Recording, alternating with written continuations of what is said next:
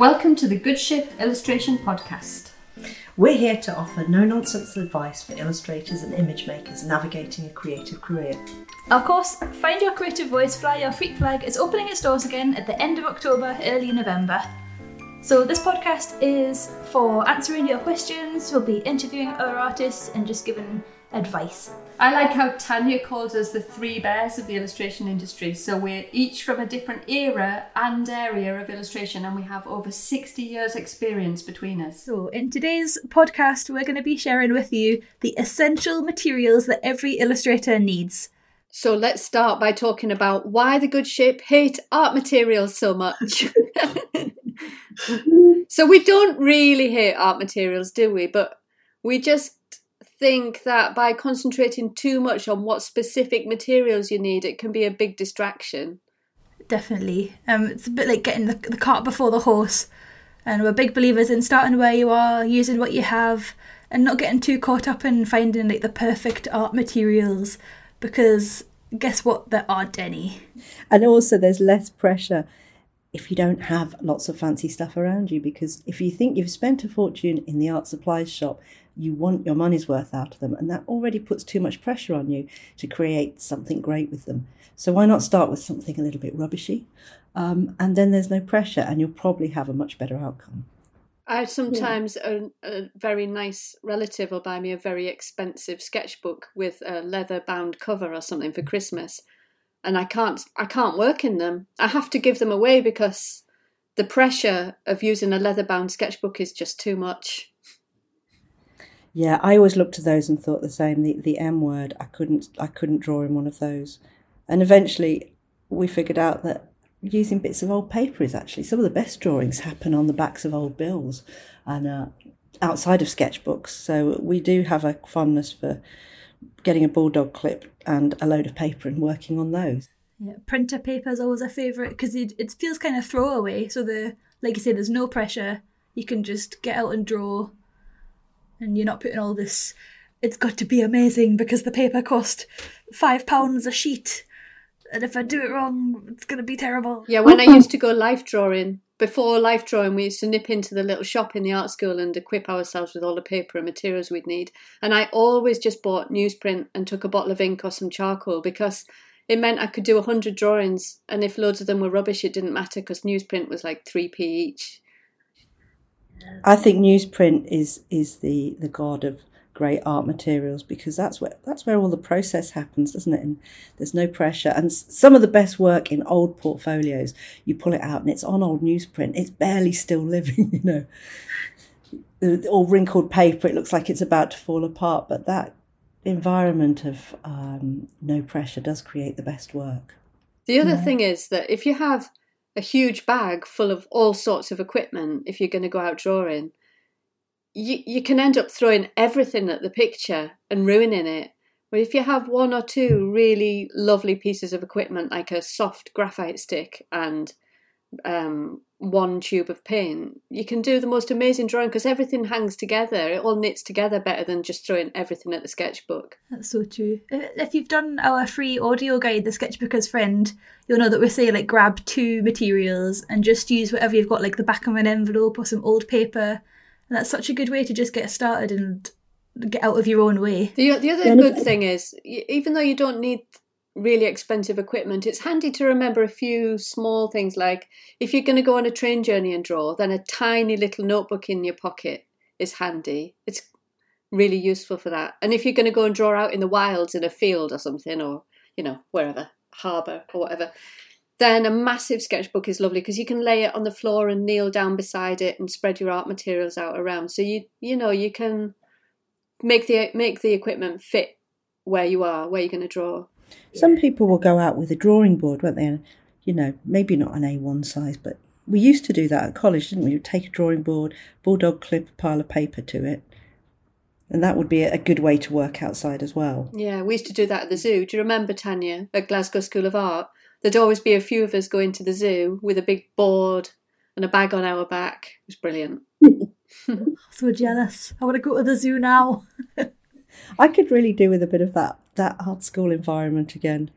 It was so good just to go out with piles of equipment and say this whole day is based around drawing, and you've got your best colours with you and your best brushes.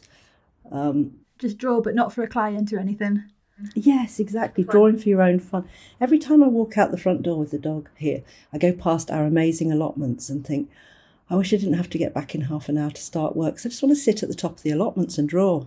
Yeah, they're gorgeous, those allotments. Yeah, I think that could be our field trip, allotment drawing day. So we had another question that comes in is, do I need the best quality art materials to be a proper, I'm using air quotes, a proper illustrator? So short answer is no. Don't let worrying about the perfect material choice hold you back. But then also Tanya's heavily into her good pigments. So when we were talking about this, she was like, no, you can buy some nice things. So it's definitely worth investing in some good colour. Not every colour. You don't have to have the full set. Just a few things you really like, because it goes back to limitations again. Limit yourself to a few good colours and buy a quality pigment. Because sometimes when you look at stuff that's been done in children's paint equipment or children's coloured pencils, there's no vibrancy to the colour at all. And that just depresses you, because you spend a lot of time with poor quality colour, and you don't get the inspiration out of it. You don't get the end results you need. So yeah, buy some good quality pigments for whatever medium you work in, whether it's watercolour, inks, acrylics, coloured pencils or pastels. Yeah, I agree with that. When I'm illustrating one of my picture books, I have like a few paints that I really love, and so I'll buy the cheap versions of some pigments because they're the kind of the same right across the board, so it doesn't matter what quality they are. But there are a few colours, like there's a really beautiful magenta that I love, and I'll spend a lot of money on that particular colour because the pigment is so incredible, it's worth it. So yeah, I'll have maybe use better quality paper if it's a illustration for a book, because I don't want the paper to wrinkle, because then the publisher can't scan it very easily. So I'll use good paper, some good pigments, some cheaper watercolour, but then I might use a stick to draw with, but that's a choice as well. I love a stick, it's really valuable to me, but obviously it doesn't cost anything to buy it. So, having the right equipment doesn't necessarily mean the most expensive equipment. Exactly, that's what I was going to say. Like, there's no actual direct correlation between spending loads of money and having amazing materials.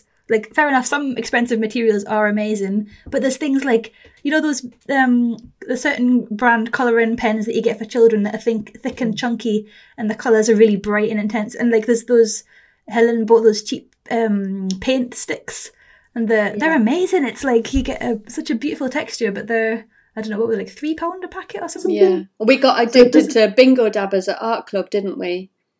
Bingo dabbers are so good. Yeah, the pigment in them is really lovely. So yeah, it's finding the right equipment. You might have something that's free. I like toilet roll. I really like to dip toilet roll in paint and squish it across the page. But I might use a really expensive pigment and put it on with the toilet roll. So I think the other thing as well, if you're short on stuff and you haven't got the equipment, like at the beginning of COVID where people couldn't get paper or paints, you ran out of what you had. Quite often being forced to make do with a bit of old emulsion paint and a charcoal stick or whatever, just two things can really bring out new things in your work. You get really surprising results because you're out of your usual comfort zone and you move away from your own cliches. And you come up with something totally unexpected and inspiring through lack of equipment. So it can really enhance your work. Definitely. I think there's something to be said as well for, like, if you can use the cheap materials that you just have lying around and make them work, when you do get your hands on something expensive and fancy, you're like, oh my goodness, this is amazing.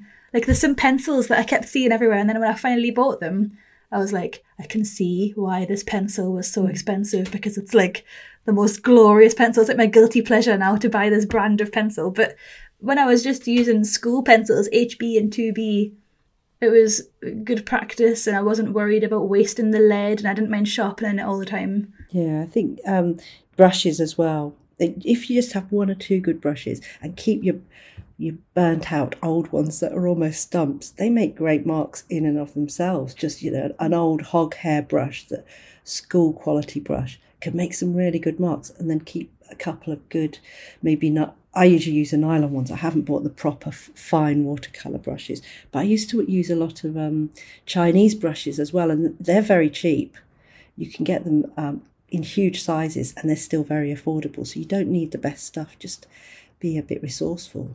I also love a run-out felt tip pen. So I have a big bag full of felt pens, and some of them are professional, some of them are kids' felt pens. Some of them have got loads of pigment and work really well, flood the paper, they're lovely. And others of them have run out, And they're great because you get a completely different texture. And you might need that in the background of a picture. You might want something kind of textured and light. So a run-out felt pen is brilliant. Yeah, never throw out your run-out pens because you might need them. What about digital equipment? Because we all work differently, don't we? I mean, it would probably be quite good to say what our most essential bit of equipment is and how we use them. Helen's famous for having the oldest scanner amongst us all. Yeah, we all compete, but Helen's winning. I think I have the oldest scanner in the world. Definitely. I bought it 21 years ago and it's still going strong. So if I work completely by hand on watercolour paper, when I've finished the artwork for the book, I send it off to the publisher and they send it off to, I think, China to be scanned. I can't remember, but they send it a long way away to be scanned professionally. Where if I am working part digitally, so some books that I work on, I'll work by hand on a piece of paper and scan it in and build up layers on, I used to use a Photoshop, but I use Affinity now. Then I just use my 21-year-old scanner and that artwork goes to the publisher and they print that and that's fine. So yeah, you definitely don't need state-of-the-art equipment. But some of the stuff that's been printed in books, in your books, Helen, has been scanned by your 21-year-old scanner, is that right? It's only A4 and my books are obviously much bigger than A4, so I have to patch the scans together. It's just amazing. It must have been like the most solidly built scanner of 21 years ago. I've dropped it about 3 times. I had massive clatter on the floor, on the wooden floor. Pick it up, plug it back in, it still goes. What about you, Katie? What's your digital setup and what do you use? I've just upgraded to a new iPad, but until like literally weeks ago, I was using a second-hand iPad Pro from like 2016, and I loved it. And I buy all my digital stuff second-hand because I'm tight and because it's cheaper. But I found that it always works just as well. And you say like it's sometimes half the price. So adopt, don't shop is my advice. But yeah, I work directly into my iPad, like if I'm live illustrating. So I'll be watching the webinar or the whatever and drawing straight away. And then as soon as it's finished, the webinar's finished, I'll save the image and then airdrop it to myself. And then I can send the image file and I'll airdrop the video and then compress it and send it to the client. And that is one thing, like having everything on Apple or like just choosing one system, it really saves so much time because being able to airdrop stuff to myself saves actual hours. Because I used to, before everything was Apple, I would like save it into an email and then email it to myself and then blah, blah, blah. So it's like putting a value on saving loads of time and making it really easy. Your description of your old self is my present self. No, stop emailing yourself. Clogs up your emails as well. Makes the email box sad. Well, I've now used AirDrop more frequently. So that's good. Yeah, I've got with the program. Proud. Tell us about your process, Tanya. Do you use a scanner or do you photograph your sketches? How do you work? I used to scan my sketches in, but then it got so complicated. So now I just I take a shot of them on my phone, airdrop them to myself because I can do that much quicker, and then composite lots of sketches together on one sheet. And then I import them into Photoshop and I draw above them, sort of effectively trace above them with usually Illustrator pen tools or Photoshop pen tools, and then draw with digital brushes on top of that. It must be a lot quicker doing photos. They just snap a quick picture and then put it in. Yeah, the photos is so much quicker. The scan, if you're doing that with lots of images, the scanning each time just takes so long. And then you start trying to refine the pencil drawing because it looks too greyed out or too shadowy. So yeah, the phone is much better and has sped up my process so much more. Oh, hail technology. Oh yeah, and I forgot to say, there's a Wacom in there as well, a very ancient old Wacom tablet and Wacom pen. I think the nib is almost blunt on it. Is the pad all like scratched up from when you've been drawing for years as well? Yeah, exactly. If you run your finger over it, it feels like some vinyl with a bit of a scratch on it. But yeah, that's what I couldn't do without, is the Wacom pen and the pad. I've used that for probably the past 20, yeah, I'd say about 20 years I've used Wacom for, and that would be my number one, Photoshop and Wacom. So it's interesting, isn't it? We all have a mixture of stuff that works for us.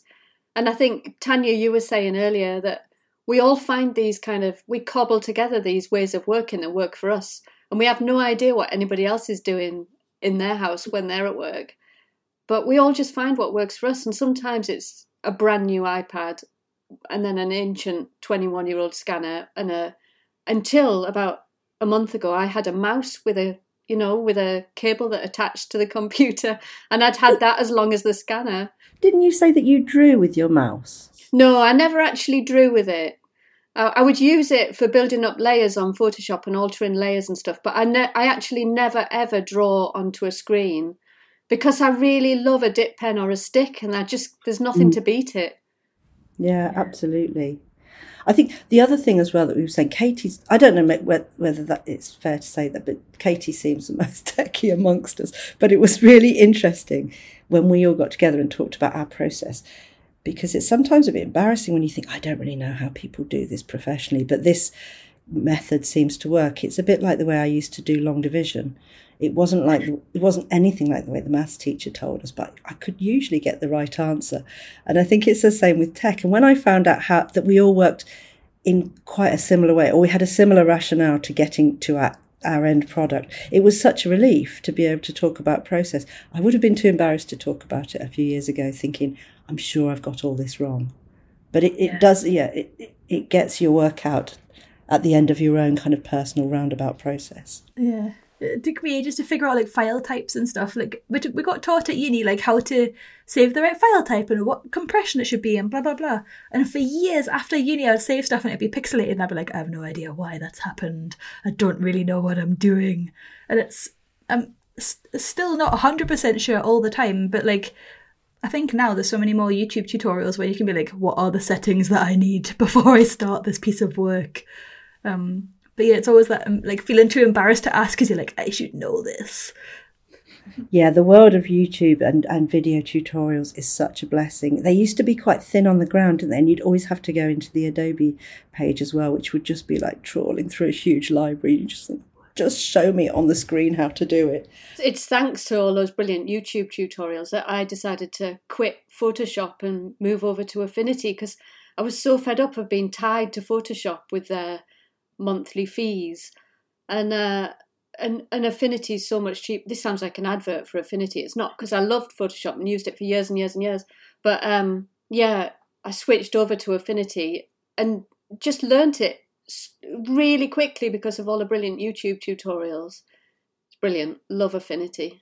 I'm inspired. You made me want to jump off the Adobe wagon onto the Affinity one.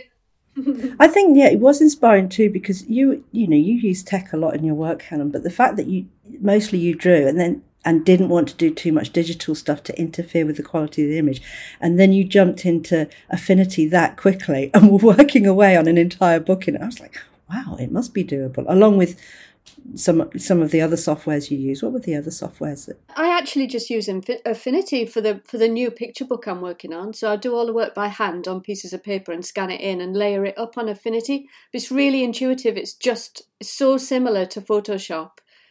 I've just learnt it on the job. It's very easy.